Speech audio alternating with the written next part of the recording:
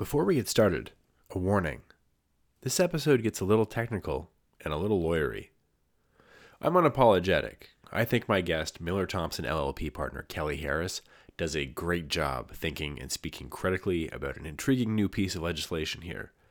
And our conversation does give you a window into the thought processes of a regulatory solicitor.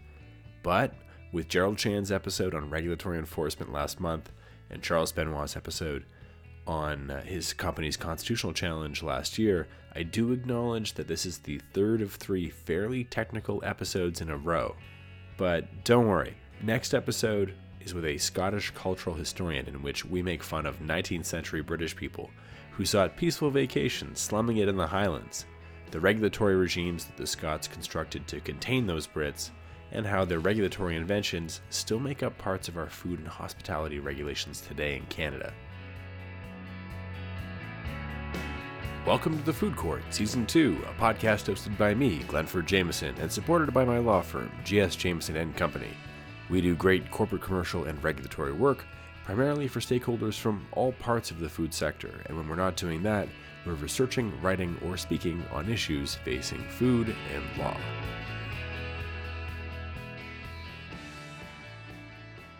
On to the Healthy Menu Choices Act. Mandatory calorie labeling in Ontario. In a lot of ways, this is a great companion episode to Catherine Ma's earlier episode this season, in which she advocates for municipalities as effective jurisdictions to enact change in how we approach public health problems, particularly those problems that are preventative rather than acute in nature. The tight geographic sameness of a municipality lends a neighborly feel to these policies, which has allowed many U.S. cities to push the public health agenda forward on the basis of common problems and a common identity. Calorie labeling is a great example of this. In the U.S., it was implemented first in cities, then states, and now it's across the U.S. and administered by the Food and Drug Administration. But there really hasn't been a rogue public health jurisdiction in Canada like the U.S. has with places like Berkeley. With soda taxes, I acknowledge that we have a different structure in Canada for taxation at the municipal level than most U.S. jurisdictions, so we don't generally have the same ability to punish consumption and tax. But we do have the ability to infringe on the freedom of corporate expression and make mandatory calorie labeling happen. But we never chose to do this locally. Ontario decided to do it provincially instead. And when it did that, it didn't do it in an original or roguish way either. In a lot of ways, the Ontario Healthy Menu Choices Act is simply copycat legislation. Sure, it has been modified to fit the Ontarian legal context, but have no doubt, this is ripped from our neighbors. I guess sometimes it's nice not to have to be a leader. Ontario let the U.S. figure out most of the kinks of this legislation before implementing it here in Canada, and by deciding to take the wait-and-see approach and not be a jurisdictional leader in this area, we as Canadians have allowed the U.S. to take on the risk and figure out what works. And we've had the luxury of deciding what we want to adopt and what we want to discard. And that's what we've got here with this act. And I guess we'll have to wait and see how it shakes out for Ontarians. The structure of this episode is different than any other that we've done. This one sounds like a polished version of the conversation that two solicitors at a social gathering who run into each other and begin talking shop would have while their spouses get increasingly bored. This does come up, so if you have a spouse that is wondering what it's like to live with a lawyer, I guess this podcast could be used as a learning aid in that way. But as a new act, we wanted to take a different approach to thinking about this calorie labeling piece. Rather than grabbing onto the public health discussion at large, like I did with Catherine Ma, we wanted to get pretty technical. It's a technical piece of legislation, and to treat it generally would have been a disservice to you and a waste of the expertise of my guest, Kelly Harris. We wanted to prod the legislation to figure out whether the legislation drafters did a thorough job in contemplating all of the ways in which Ontarians purchase ready-to-eat food, or define a grocer, or think of a menu. These concepts are relatable to everyone, but they're challenging to draft. And I get excited at one point in this interview, and I describe the act as a fun drafting exercise in and of itself. Define a menu or a grocery store, broaden it, narrow it, determine what entities are captured.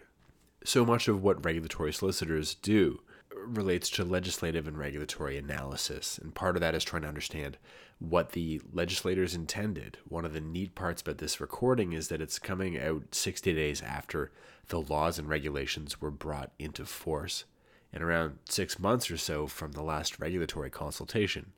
In a sense, there are still vapor trails on this whole framework. So we've had a lot of questions and a lot of remarks beyond the standard. Calorie labeling is coming to Ontario, stock articles that you've no doubt seen over the past year, and we've tried to explore the oddities of how this has come to govern your menus and advertisements and drive-thrus in this province. Please enjoy. This is Kelly Harris in studio on a rainy evening in February. Kelly Harris, tell us about yourself. What do you do?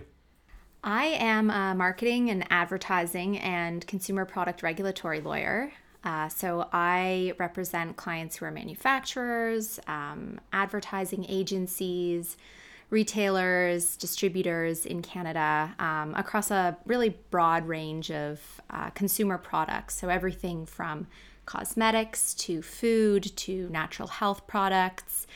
And to more esoteric things too, like medical devices and radio spectrum products. And I've been doing it for, I don't even know how many years, but I love it. It's great. My clients are very interesting, and they come with a lot of really diverse legal issues. Do you have any idea there was a cosmetics regulation when you left law school? No. I didn't even take competition law in law school. So it was a big surprise to learn about this really cool world of marketing products to consumers. Critical component, obviously, is disclosure. When we get into labeling issues, which is a super dynamic topic and area of discussion right now in Canada. I mean, we just closed up a consultation on front of label packaging. Mm-hmm. We're in the midst of sort of the final round, I guess you would call it, of nutrition label updating, which is closing up at the end of the month. And in Ontario, we got a nice little surprise for people who own or are franchisors who have more than 20 establishments. We've got the Healthy Menu Choices Act. Indeed. Well, and it came as a surprise to a lot of people. The history here is that the regulations under the legislation were finalized pretty late, considering the expansive requirements at store level that the regs do require. I think it was in September that we got the last draft of the regs, and the technical briefings came out throughout the fall. So the clarity from the ministry didn't come out until I think the last FAQs came out in December for legislation and regulations that was meant to be coming into force on January 1. So a lot of people were caught a little bit unawares, hadn't done the work that they needed to do to be in compliance. So yeah, it's a bit of a thorny issue because it affects more than just actually the stores.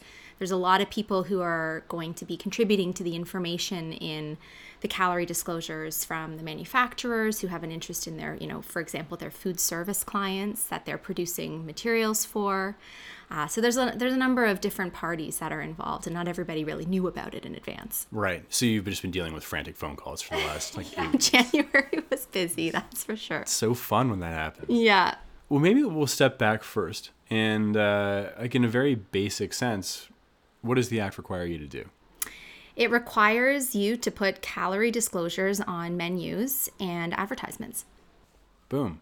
That's it. Sounds simple. It's so easy, right? What a simple thing to implement. Because we all purchase food in the same way and require the same information and all that sort of thing. That's it. And all of the marketing and advertising of this stuff is also straightforward too, right? Yeah, well, and it's also, the issue too is space. It seems like a really simple requirement, but when you think about all of the different channels of advertising food, social media, in store, on menus in store, at shelf level in store, there's quite a number of different ways that this can pan out, and it's very difficult to comply. I mean, this is in a lot of ways public health legislation, right? What we're trying to do is we're trying to help people become literate in terms of nutrition, right? We're queuing up conversations so that your 7-year-old kid can say to you, why is this 480 calories versus 520, that sort of thing, and you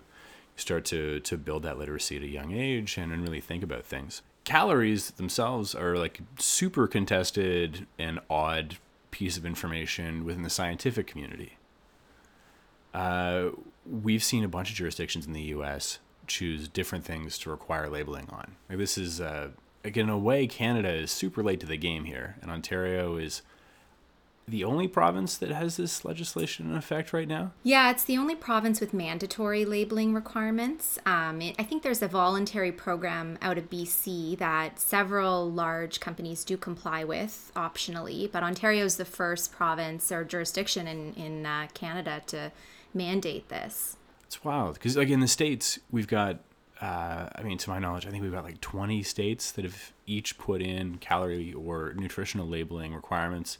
The FDA has been instructed by the feds or by Congress to put in mandatory labeling across the United States. This has become fairly mainstream act writing or legislation drafting as an exercise. So given that, we'd say that, 20 states to draw on roughly similar goals in mind and sort of a similar approach to drafting laws. How did we do? How did Ontario do? You have clients that are super confused. You understand the public health rationale for it.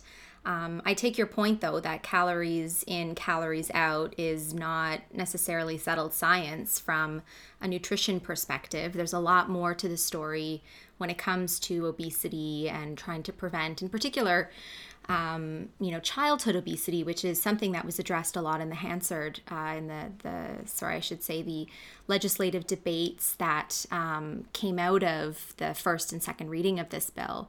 There was a real focus on kids and a real focus on health. When this legislation was first introduced, it was part of a larger package of legislation that involved tobacco and e-cigarette restrictions in Ontario. And there was a focus on the calorie portion of the legislation, but a lot of the debate was on the tobacco side. So you can really see from how it was positioned in the legislature that it really was about public health and addressing public health issues. And in the debates, kids came up a lot. But other parts of this came up as well, like, well, if we're really trying to deal with obesity and childhood obesity, is this the best way to do it? There's no physical exercise component to it. Is really the best investment in public health inspectors issuing fines to companies that aren't displaying calories, or is the money better spent to programming for kids, for example?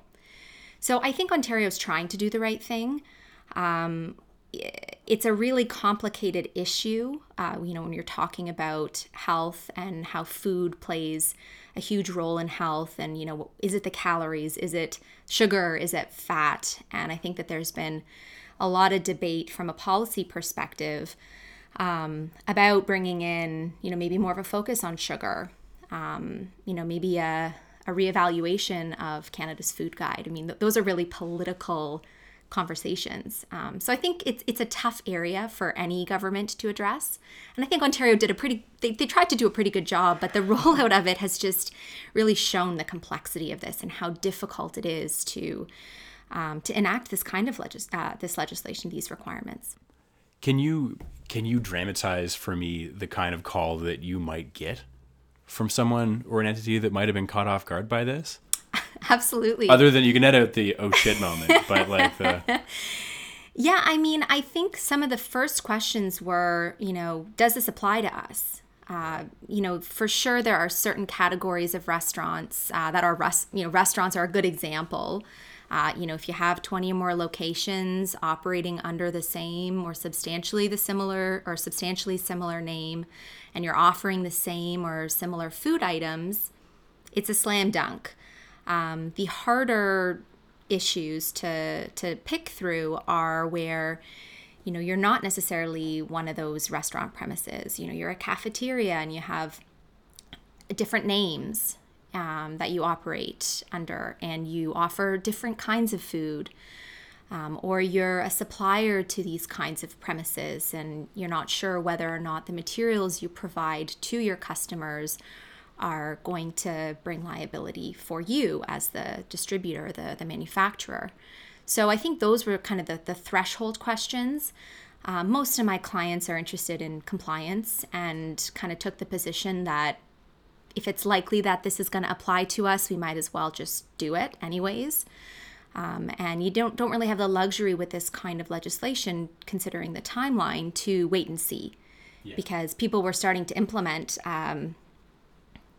in November. I started seeing them come out at certain grocery stores and coffee shops had all of their signage came out earlier. So I think most people kind of decided that they wanted to comply, but that was one of the first kind of rounds of calls that I got. Like the ones that I saw that adopted into what they expected to be compliance early on were usually from the US, right? So, I mean, Starbucks has had calorie labeling on a lot of their food for at least a year, if not more. Mm-hmm. But they haven't been complying with anything necessarily because there was nothing to comply with. They were doing that as a gesture, I guess, as a good corporate citizen, something they thought this was important.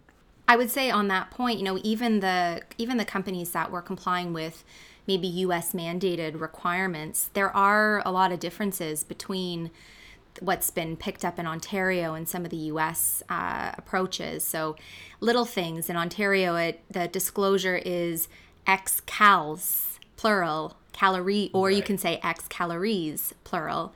Whereas in the U.S., I gather, it's fine to have cal with no S. So if you were to take your U.S. signage and to use it in Ontario, even though you may have the calorie declaration, you're not technically compliant if you're missing that S. We're definitely in the lawyer cross the T's dot the I's zone, eh? Yeah, absolutely. But it's a good point that there's a lot of kind of specific formatting requirements, that it's not just about the calories, it's how big are the calories, disclosures, what's the prominence, where are they placed, what is the specific type of advertising, does it even require the calories due to its placement in store? Right. So let's dig into this comparative analysis then. The weirdest thing for me about the Ontario Act is in a lot of the U.S. acts, you need to essentially register for an exemption. So if you think you're exempted, then you submit an exemption and you say why. And then the ministry looks at it and says, okay, yeah, you're right, you're totally exempted. And if there's a material change in the number of locations that you have, or the type of food that you serve, or any thing to do with your menu items, that sort of thing, then we'll revisit this. And the obligation's on you to identify that, which doesn't really solve a whole lot, but at least there is some sort of understanding or notification and some good faith there that's created through just saying hey, we don't think this applies to us. Whereas for here, it's just not really said. They reference food premises a lot. But food premises, in order to operate one, you need to get it inspected, and there are a bunch of requirements. And so it's an opt-in issue, but there's a very clear map of food premises for every public health unit. I don't know. How does someone determine whether you have 20 locations or not? How would someone ever figure that out? Is there someone at Toronto Public Health that's got a locations URL at Burger King trying to figure out they're at 22 now, so we got to start enforcing this stuff? Yeah, well, the enforcement under this is a really interesting point, because while the ministry was responsible for all of the technical briefing sessions and gave a lot of details on their interpretation of the legislation and the regulations, and in my view, we're really quite open and available to industry to expand on what they thought compliance looked like. Enforcement is at the local public health inspector level. So I don't have a lot of insight on what that training looks like. You can imagine, though, a public health inspector has a lot of check marks on that list to determine whether or not a premise is in compliance with food safety requirements. Right. I mean, you think that calorie disclosures probably aren't at the top of mind for a public health inspector. But I've had reports from clients that they've already been inspected on this, that they, in the first few weeks of January, had public health inspectors coming in and asking about their calorie label disclosures. So it's a really good point, right? How much training is being given to the public health inspectors? Is that going to vary depending on the jurisdiction that you're in Ontario? What does their checklist look like? Are they looking for CALs versus CAL, and will that be a potential technical violation under the Act? Right. Great questions. that receives a fine. For me, like the big question is like the technical stuff I would find infuriating. I haven't had to deal with this act at work yet, but like I find even just the idea of, okay, so we're going to get health inspectors to enforce this thing. So they're going to go into a restaurant, and the way that you're supposed to come up with your calories is either by reasonably eyeballing the thing by adding up component parts and trying to figure that out, or by sending it to a lab and actually getting a real answer. At what point does that become unreasonable? And as an inspector, do you just sort of like eyeball things and you're like, that looks actually a little bit bigger than what's in the picture. Like, I think that's a 600 calorie sandwich and not a 520 calorie sandwich. So I'm going to take that with me. And what proof are they going to require of that? I mean, there are some details in the Act about, you know, what kind of laboratory testing that you need to have done. And I think it's essentially just that you think it's going to be accurate is what the standard is. Totally. But yeah, reasonableness is where it's at. Yeah, so, you know, will the inspectors look at something that is a dodgy calorie analysis and, you know, what do they say? And it gets complicated when you think about the food supply chain. So if you go into a franchise-based restaurant and you ask the person behind the cash, hey, your calorie disclosure looks a bit off, what are they really going to say to you? I mean, they're not the ones who are going to be testing that food.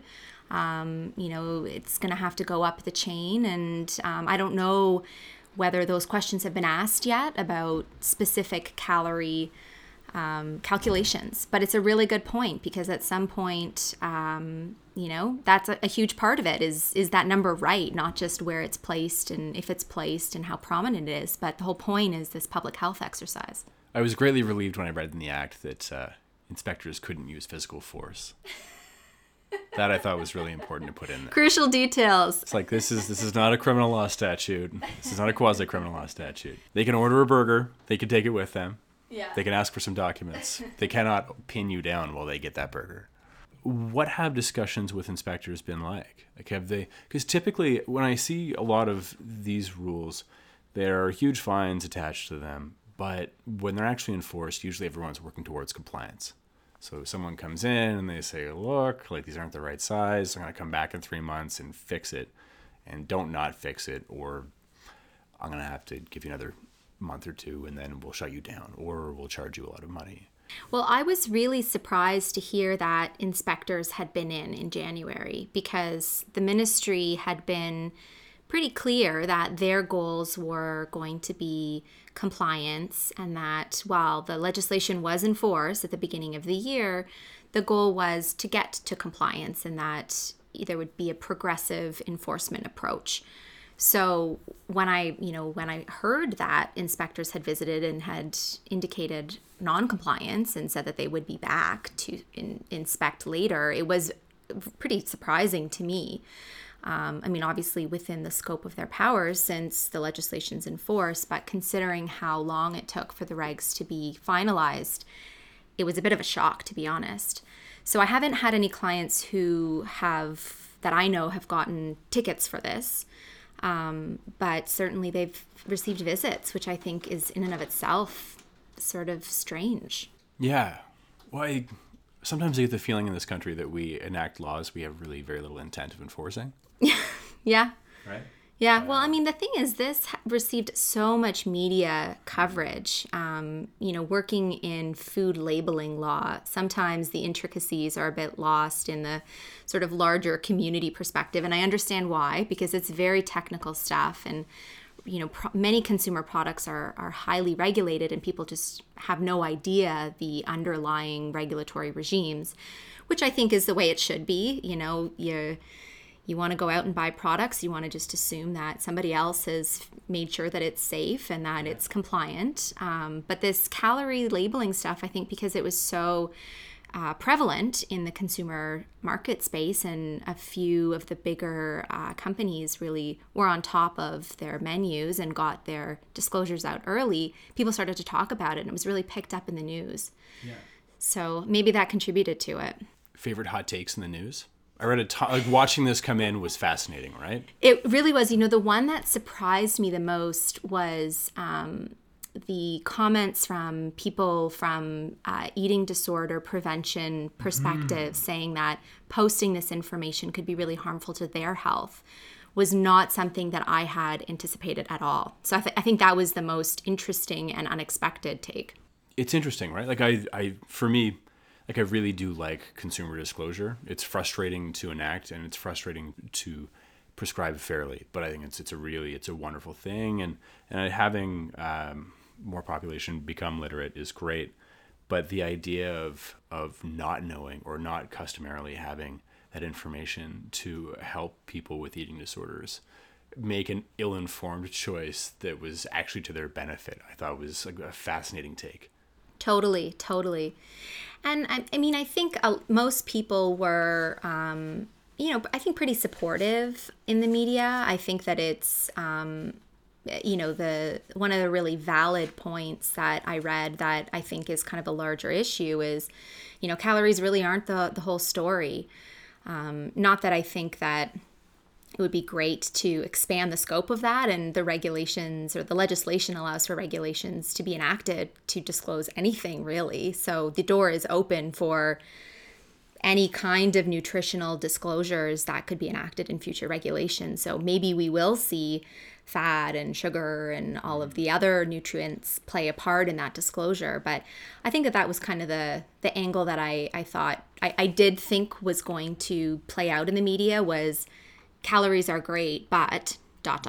right? Not every calorie is the same. Right. Yeah, I mean, the calorie discussion has been fascinating. Even the way the regs are set up, there's a contextual statement that is supposed to be posted somewhere. It says, well, so you see how many calories are in the food, but an adult is supposed to have in between 2,000 calories a day and maybe 2,400 calories a day.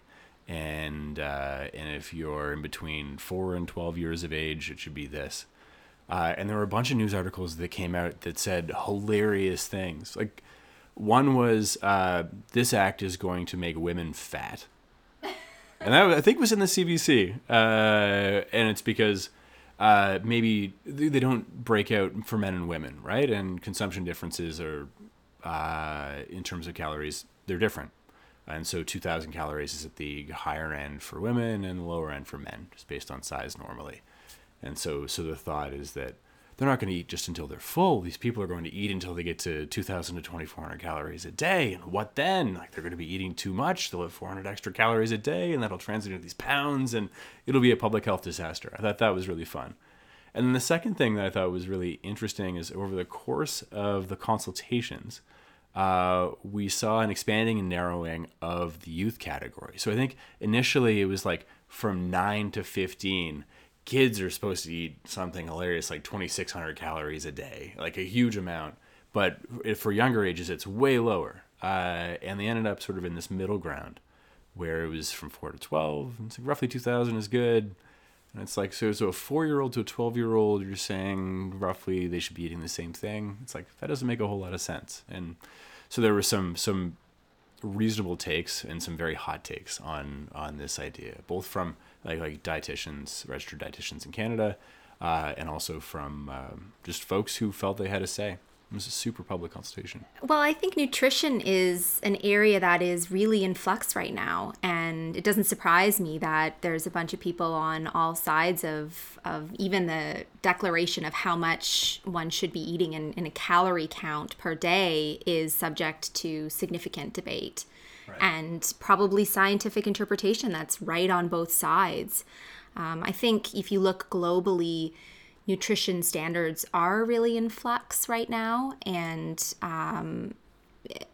nutrition is a huge concern from a consumer and public health perspective, and those two competing ideas don't necessarily play well together.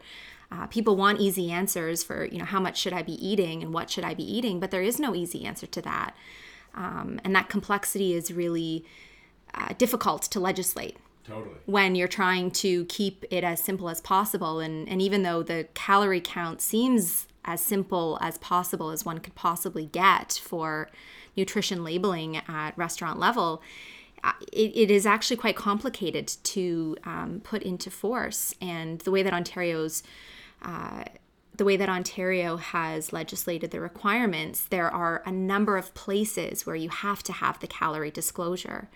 So it's essentially everywhere unless it's subject to an exemption. Where are businesses getting tripped up in this thing? So we said cafeterias, different names, and suppliers. But let's exclude the suppliers and talk just about front of line retail entities. Let's say like you definitely are a place that has 20 establishments. Some of this stuff applies to you for sure. Where are you goofing? For sure. Well, I think a great place to start is the legislation says that it applies to menus, but menus are defined to include advertisements. Right. So right there, you could drive a truck through that, what that means. And I think most of the complexity comes from advertisements. Menus are pretty straightforward. You have your typical restaurant where you're sitting down and you open up the menu. It's pretty clear it's a menu.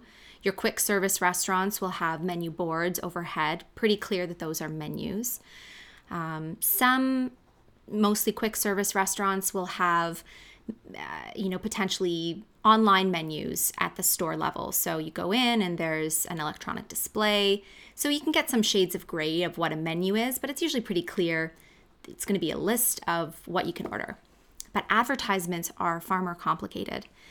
And it's far more complicated when you're moving away from your classic restaurant, sit-down restaurant, and you're moving towards quick service establishments that maybe have more of a grocery element to them. And where's the line between the food that's going to be included and excluded? And grocery stores were a huge part of the industry feedback here that I think in drafting the legislation, the ministry wasn't necessarily, the ministry didn't necessarily know that they were encapsulating grocery stores as part of this legislation, because of course many grocery stores have hot food counters. They offer food that is able to be consumed without any sort of preparation, like fresh fruit. I mean, was the contemplation to include calorie disclosures on all of the fresh fruit and vegetables that are for sale at grocery stores. I don't think that was what the intention was, but certainly the first drafts of the legislation and regulations were pretty broad. The regulations go so far as to actually try and define what a grocery store is, which is like just an amazing solicitor's drafting exercise, right? It's like, define this so that you cannot squeak in or out of it. It just is. Yeah, well, and that really was in response to specific industry feedback, because I think in trying to draft legislation that would be sufficiently broad to be flexible, of course you don't want to be narrowly defining things in legislation. You're going to want it to grow as society grows and changes. But in the broad drafting, there's always the unintended consequence of being too broad and capturing too large of a scope. And I think a lot of the specific weird provisions in the legislation come out of the complexities that they were trying to address but kind of missed the mark on. Do you think they did a good job of figuring out where the bright line is in a grocery store between hot counter and deli? And you're shaking your head so hard. Yeah, I think the real issue is the aisle, right? So when you have items that are on display for when you have items that are on display in an aisle that have a nutrition facts table, so prepackaged products, those are meant to be excluded from the legislation. So there's a specific exclusion where you have a displayed item, because of course the disclosures for calories are not just on menus and advertisements, they also apply to displayed food. So if you are a bakery and you have a bunch of muffins that you are selling, the calorie disclosure doesn't just need to be on your menu listing for the muffins, but it also needs to be included at display level. So there's a specific exception to the display disclosure requirement for food that is subject to a nutrition facts table. So when you have a prepackaged product that has the federal nutrition facts table, you're not supposed to have to include the calorie disclosure. It's a little redundant. Of course, right? Because people, okay, I'm picking up this cereal. I know that I guess cereal might not be a great example. What's one that you can eat right away? granola bars. I have my granola bar package. I can eat this right away, so it could be caught by the disclosure, but because it's got a nutrition facts table on, the display, where it says what the price is, doesn't need to have the calorie count, because ostensibly I can just look at the prepackaged product. Right. But the problem is most grocery stores don't just have tags at display level. You'll have manufacturers who produce all kinds of material to be included in the aisle. So they could have pre-packed cartons that come with seasonal flavors of something, that have advertisements on the prepackaged product. Is that going to be covered by the advertisement exclusion for the display items with a nutrition facts table? If you have a wobbler that's coming off of shelf level and it's talking about a whole range of a certain brand, with a price, is that going to be subject to this nutrition facts table exception? So there's these complications that come from the creativity of marketing and advertising folks, and they're out there trying to produce great material that's going to be catching your eye in the grocery store, for example. And I don't know that the legislature really is aware of the complexity of these materials, and it creates a lot of ambiguity for enforcement. It's interesting. So hearing you speak about this, and I hadn't thought of it in this context, but with so many of our acts and regulations that relate to food safety, they've been around for so long. I mean, many of them for the framework fundamentally for like 100 years, roughly 100 years, getting to sort of meat inspections and those sorts of things, that we've developed the act and we've developed the regs. But then sitting behind all of that are these massive manual of procedures.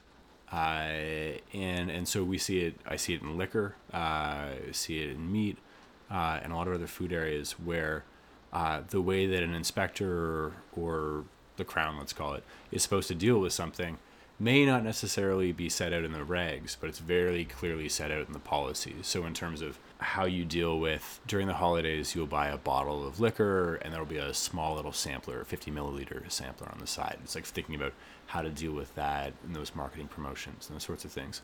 It's all clearly set out. So you just need to get the manual procedures and you're fine, and it's updated all the time, but whatever. At least there's something to draw on in terms of this is a normal way of dealing with the problem. We could advise our clients and we know how they're going to be treated, versus where we're at with this, where we just don't know because it came in so quickly. Well, and what's confusing too is the ministry actually produced quite a lot of resources for various industry perspectives. Lots of FAQ documents. They held all these technical briefing sessions. They provided materials for specific players in the industry. So, how does this act apply for my convenience store, and how does this act apply for my grocery store? So they produced a lot of materials that I think are really quite helpful and may speak to that policy side, of actual enforcement. But as I said before, the enforcement is not going to be done by the ministry itself. It has been delegated to the local public health unit. So who knows what's out there? I haven't seen any checklists that inspectors are carrying around. I'm not sure what kind of training they've received. And to your point, that's really what matters at the end of the day, right? When that inspector walks into this restaurant and they look at the calorie declarations, they're going to be the ones who are going to determine whether or not that's compliant.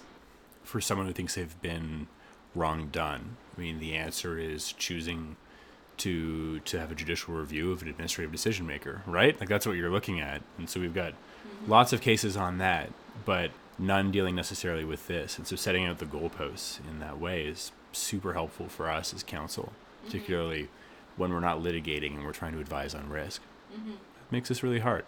Well, and it's especially hard when the enforcement isn't from one body necessarily, right? So you have, most of my clients are national organizations. So this decision in Ontario is actually a decision that may be rolled out nationally, just from a cost, efficacy, and also a policy perspective, right? If a company is going to be communicating to consumers in Ontario in one way, there's not really a business reason to communicate to consumers differently in other jurisdictions. So it's kind of a big deal for them to roll out all of these changes from a national perspective. And if you don't really have certainty that they're going to be interpreted from one municipality to another in a consistent manner, I mean, that's kind of a frightening proposition, considering the investment. Right. Yeah, certainly. Which gets us to this issue you raised with suppliers. So how are suppliers getting caught up into this thing?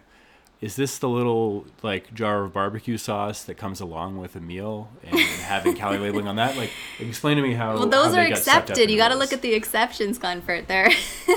Well, where do they come up? I'm trying to figure this out. No, and it's a great question. I mean, the short answer is that it's the premises that are responsible for compliance, right? So they're going to be the ones who are going to be issued a ticket. But the supply chain is a little bit more nuanced than that, and the manufacturers often review or they produce materials to be shown at particularly at quick service restaurants, and even some of the sit down restaurants too, right? If you're using a third party supplier's product, the beverages that you sell or whatever it is, those components are going to be supplied by a third party. So they're at the very least potentially providing the calorie information so that retailers and stores can use the right calculations in their own produced materials. But also you may have situations where manufacturers are actually providing materials to be put up, so finished advertisements to be put up inside the premise. And so they have an interest in making sure that what they provide to their customers is going to be compliant. I mean, so if you think about, you go to the movie theater and you're going to get something to eat before your film. You want to buy popcorn and candy and a pop before you go in. So that's your combination meal. The combination calories in the menu go from 400 to like 28. We won't even get into how one would disclose that combination meal, particularly when you have different sizes of popcorn, pop, and different kinds of candy. We'll just set that aside for everybody's sanity. But from a supply chain perspective, obviously the movie theater isn't producing any of this food, right? So they're going to have to get those calorie counts from their popcorn people, their pop people, and their candy people. And it could also be the case that, maybe the candy supplier has a seasonal product that is going to be on the shelf at the movie theater for more than, the 90 days, or, we're not talking about that kind of seasonal, but kind of maybe a new product. Yeah. And they want to promote that. And so they send to the movie theater a big advertisement about their new candy that they're really excited about. And often it will be the manufacturer of the candy that would produce that material and send to the movie theaters. So when they send it to the movie theaters, I mean, there may be a contractual obligation to make sure that these materials are going to be compliant for distribution in Canada. But at the very least, people do business together. They want to make sure that they're all on the same page. They're not going to be wanting to send poor materials to their business partners. So they have a kind of a business interest in making sure that what they send is going to be compliant, in addition to potentially, legal liability if what they send is not compliant from a contractual perspective. Right. So that's where it comes in from the manufacturer side. Okay, excellent. Something that gets beat up all the time in food labeling is serving size. This tackles serving size in a lot of ways. This actually goes to the length of defining a buffet and setting out what is reasonably a serving in a buffet scenario so that we can put numbers on that. What did you think about the math on that? Because I read that for the consultation and was like, wow, that's like, we're really thinking about we're parsing through all the different ways in which we take in food in a like to-go or QSR or sit-down restaurant capacity. Yeah, well, the serving size is a really interesting point in this legislation because it doesn't quite line up to federal serving size and reference size amounts, even where you have food that would be subject to, a particular reference amount or a certain serving size for other food labeling compliance perspectives. Really, the serving size, there's quite a lot of discretion, which I think is good. Yeah. But you can state serving size as vaguely as per scoop. Yeah, So I is it a kind of heaping like that. scoop, It's or like, is it a, a it's a shallow very scoop? Raisin Bran sort of take on how to figure out what's in something. Exactly. So, I mean, I like that it's flexible. I like that it's meant to, to morph depending on how the food or the beverage is going to be dispensed. And, when you're dealing with products that are prepackaged, so say you're in that situation where you have to make a disclosure about a product that's on display but has a nutrition facts table, so maybe you have some sort of advertising that wouldn't be subject to the exception, it's an open question as to whether or not you want to pick a serving size other than what your stated serving size is for the purposes of other food labeling requirements. But it is a funny little part of the legislation, and in the ministry guidance too, they do reference kind of the broad spectrum of serving sizes and what that could mean for different establishments. Quirkiest part of the legislation? Weirdest part? Weirdest part? I like that it's being amended already to change a semicolon with a period. So I didn't like the soft stop into however on the number of calories per day. Yeah, I mean, I think it's like really that's wonderful from a grammarian's perspective. I think it's great. But. Well, I'm glad somebody's looking at that, right? That's really what I wanted in my legislative drafting. I don't think that the legislation is that quirky. I think that there's a lot of complexity to it. Right. And I think that, it's not my favorite part of the legislation, but there are a number of kind of cross references between the regulations and the legislation due to the regulatory enactment history. So I think that that's probably the weirdest thing about this kind of legislation when you compare it to something like the Food and Drugs Act and the Food and Drugs Regulations, which they are very dense, but they are very methodical. Mm-hmm. I find that this legislation kind of jumps around a lot, and you have to really parse it and be really careful when you're reading it to make sure that you understand actually what's being said. That's a really fair take. It is interesting, the comparison between the food and drug regs, which are so prescriptive and so clear. Standards of identity, so clear. It is or it isn't. It is interesting to get into this universe where it's like, what's a menu? It's like, it's a lot of things. Mm-hmm. We don't want to really cover this, so here are the things that it could be. And it's not necessarily a closed category. Well, and it's very, the Ontario legislation is very prescriptive in some ways, but you can really see in the examples that they've included what was really meant to be targeted. So you see a lot of really hyper-specific provisions regarding combination meals and meals that are meant to be shared, and self-serve items like a pop fountain that you can serve yourself. So you can see the industries that they meant to target, and it is quite prescriptive for them. But the issue is that when you apply those really specific provisions to other kinds of premises, it can get a little bit confusing.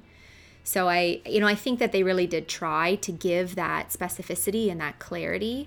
But food premises and restaurants are pretty varied and pretty creative with how they serve their customers. But yeah, I'll be interested to see what our menus look like in 10 years.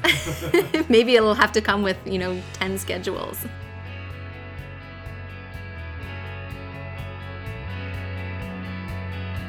That was Kelly Harris on Welcome to the Food Court. Next month we speak with Kevin James, a professor and Scottish cultural historian at the University of Guelph. Until then, thanks for listening, and thanks to Shane McPherson for the excellent music.